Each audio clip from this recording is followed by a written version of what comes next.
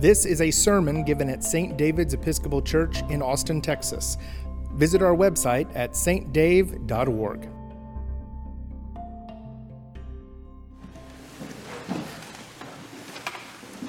Well, good morning, my friends. It is good to see you all again. It has been a while, and it is good to be back in the pulpit. As we move into reflection on today's lessons, I would like to begin by saying thank you to all of you.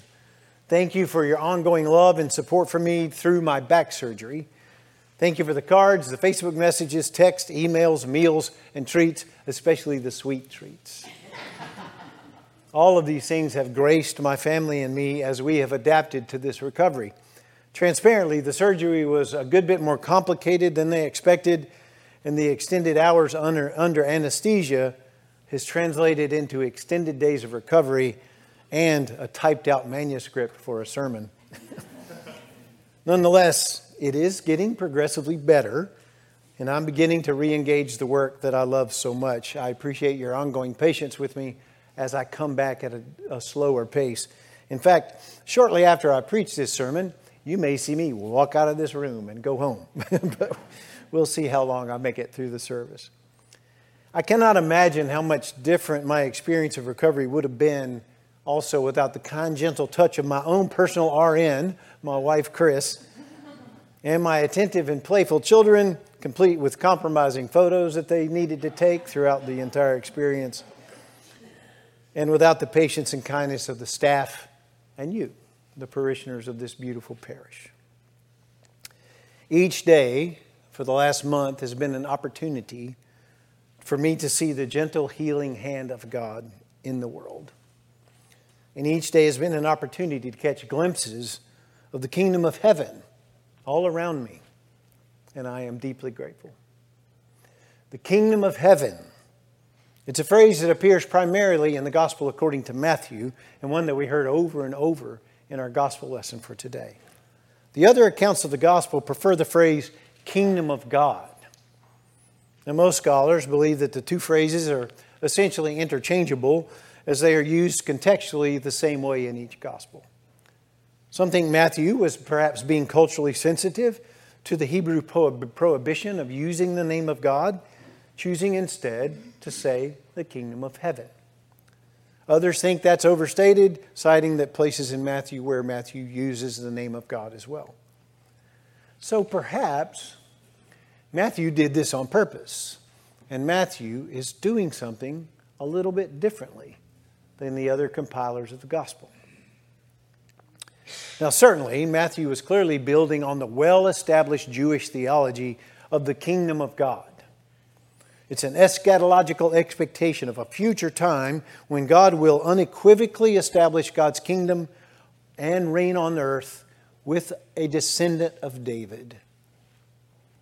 After the life, teaching, and death of Jesus and resurrection of Jesus, the early Christian community certainly thought the kingdom of God was at hand in a very literal sense, expecting the imminent return of Christ in the establishment of the kingdom of God on earth in their lifetime.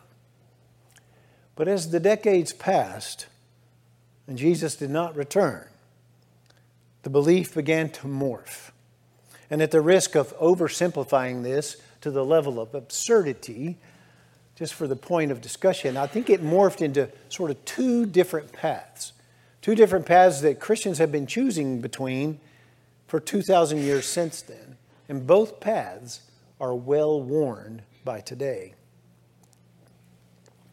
For some, the path they chose that the kingdom of heaven was primarily a hoped-for day in the future when God would establish God's reign on earth. And then for some, on earth and then in heaven. In the meantime, the world is in the hands of the power of sin. And the call of the believer was twofold. First, right belief about how God is redeeming the world.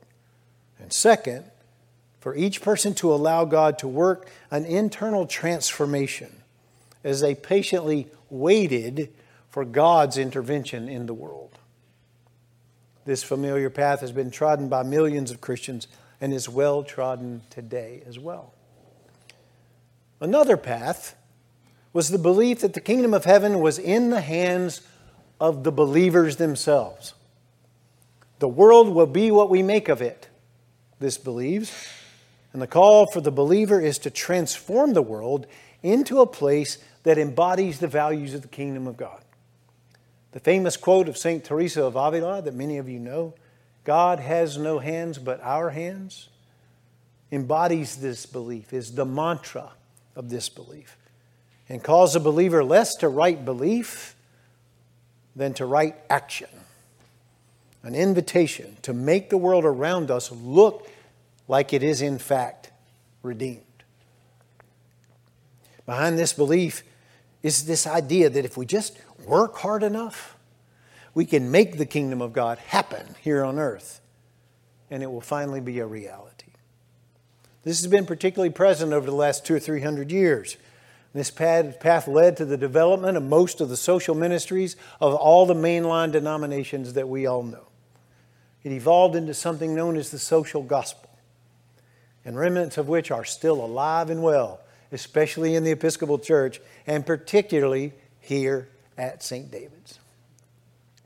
These two paths often seem to be in conflict with one another. One invites believers into a future hope with less concern for this world that is clearly and obviously passing away. And the other invites believers to work hard and to usher in the kingdom of God into the world in which we live.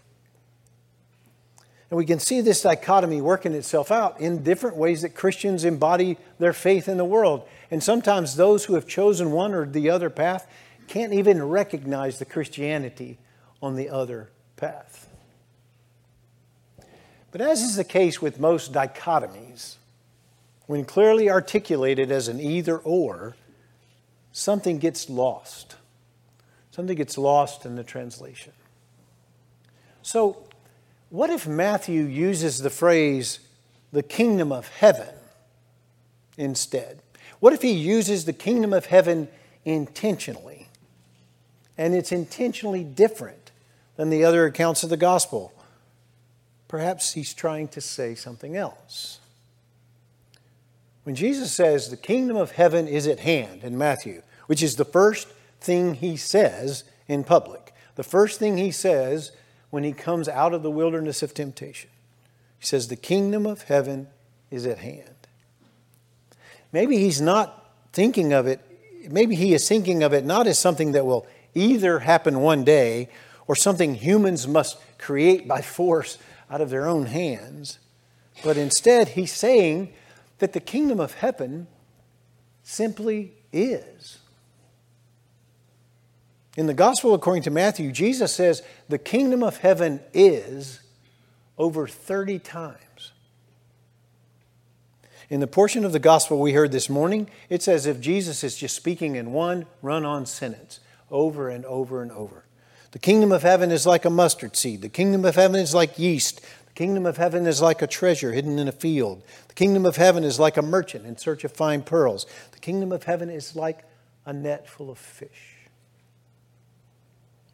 Notice when Jesus says the kingdom of heaven is like mustard seed, yeast, hidden treasure, fine pearl, or a fish in a net, we hear no invitation for us as hearers to be more like seeds, treasure, yeast, pearl, or net. Nothing is written to us about how to be a more effective pearl or a more fertile mustard seed. It's simply a declaration of a fact that the kingdom of heaven is. So what then is Jesus' invitation if he's simply declaring something as a fact? What is the invitation of this powerful phrase, if not to either invite us to anxious anticipation of the future inbreaking of God into the world, or to work harder and harder until we embody the values of the kingdom? What is Jesus inviting us to do? I think perhaps it's as simple as this. Open your eyes. In the words of the Eucharistic prayer, open your eyes to see the hand of God at work in the world about us.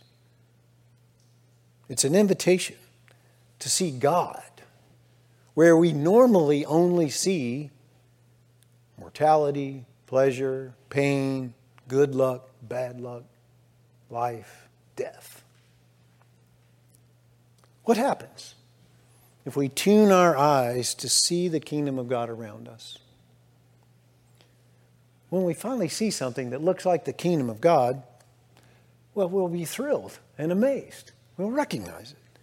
And then, because we're looking, we begin to see other things that look like the kingdom of God. And then, once we see it often, how could we do anything except accept an invitation to plunge in and be a part of this? I want to participate in this kingdom of heaven. Kindness, compassion, gentleness, generosity, companionship, joy, love all follow.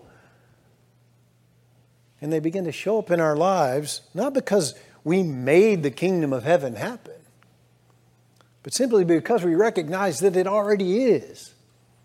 And it's everywhere. So if that's true, I wonder if a recent experience I had might also be true. What if the kingdom of heaven is like a nurse who received a patient in the middle of the night after a long and unexpectedly complicated surgery? She speaks gently and kindly, reminding the patient where he is and what has happened and what she's doing. And as the patient begins to awaken, a pressing question is on his lips. Did James Taylor win the competition? After repeating this bizarre question several times, the nurse had to confess to the patient, "I'm sorry, I don't know the name of James Taylor." The patient replied, "It's okay. He's a musician. He's my favorite musician." Did he win? Did he win the competition with his song, "Something in the Way She Moves"? The nurse was still uncertain, and so the patient began to sleepily try to sing the song for her. The nurse had to confess that she still did not recognize it, and she left the room. But a few moments later, she returned to the room with her cell phone, and she asked the patient if this is what he meant. She placed the phone on the pillow by his ear and pushed play. And James Taylor quietly began to sing. Something in the way she moves, looks my way or calls my name. The patient said, "Yes, yes." And he was calmed, and he quietly sang along for the whole song. And then he drifted off back to sleep. What if the kingdom of God is that present? A nurse attentive enough to listen to someone talking out of their head, but figuring out what they needed and giving it to them. What if that is the kingdom of heaven? Friends, the kingdom of heaven simply is, as far as I can tell. Kingdom of heaven is something that already happened countless times throughout the history of God's engagement with the world. Kingdom of heaven is something that happened specifically and dramatically in the life of Jesus of Nazareth. And the kingdom of God, the kingdom of heaven, is something that we still long for in the future. Always and everywhere, the kingdom of heaven is at hand. So it's not really a choice to be made, any more than sunrise or sunset are choices for the one who witnessed their arrival. Jesus just repeats over and over what the kingdom of heaven is like. Maybe it's an urgent invitation simply to notice. And once we notice the kingdom of heaven, we're invited to truly see it for what it is. And once we see it, we're invited to be touched and amazed by the reality of God's presence and God's grace in the world. And once we're touched and amazed, how could we do anything else except commit our lives to participating in the kingdom of heaven? The kingdom of heaven that was. The kingdom of heaven that is. The kingdom of heaven that is to come. In the name of God, Father, Son, and Holy Spirit. Amen. You can find more lectures and sermons on iTunes by searching for St. David's Episcopal Church in Austin, Texas, or visit our website at stdave.org and click on the podcast button.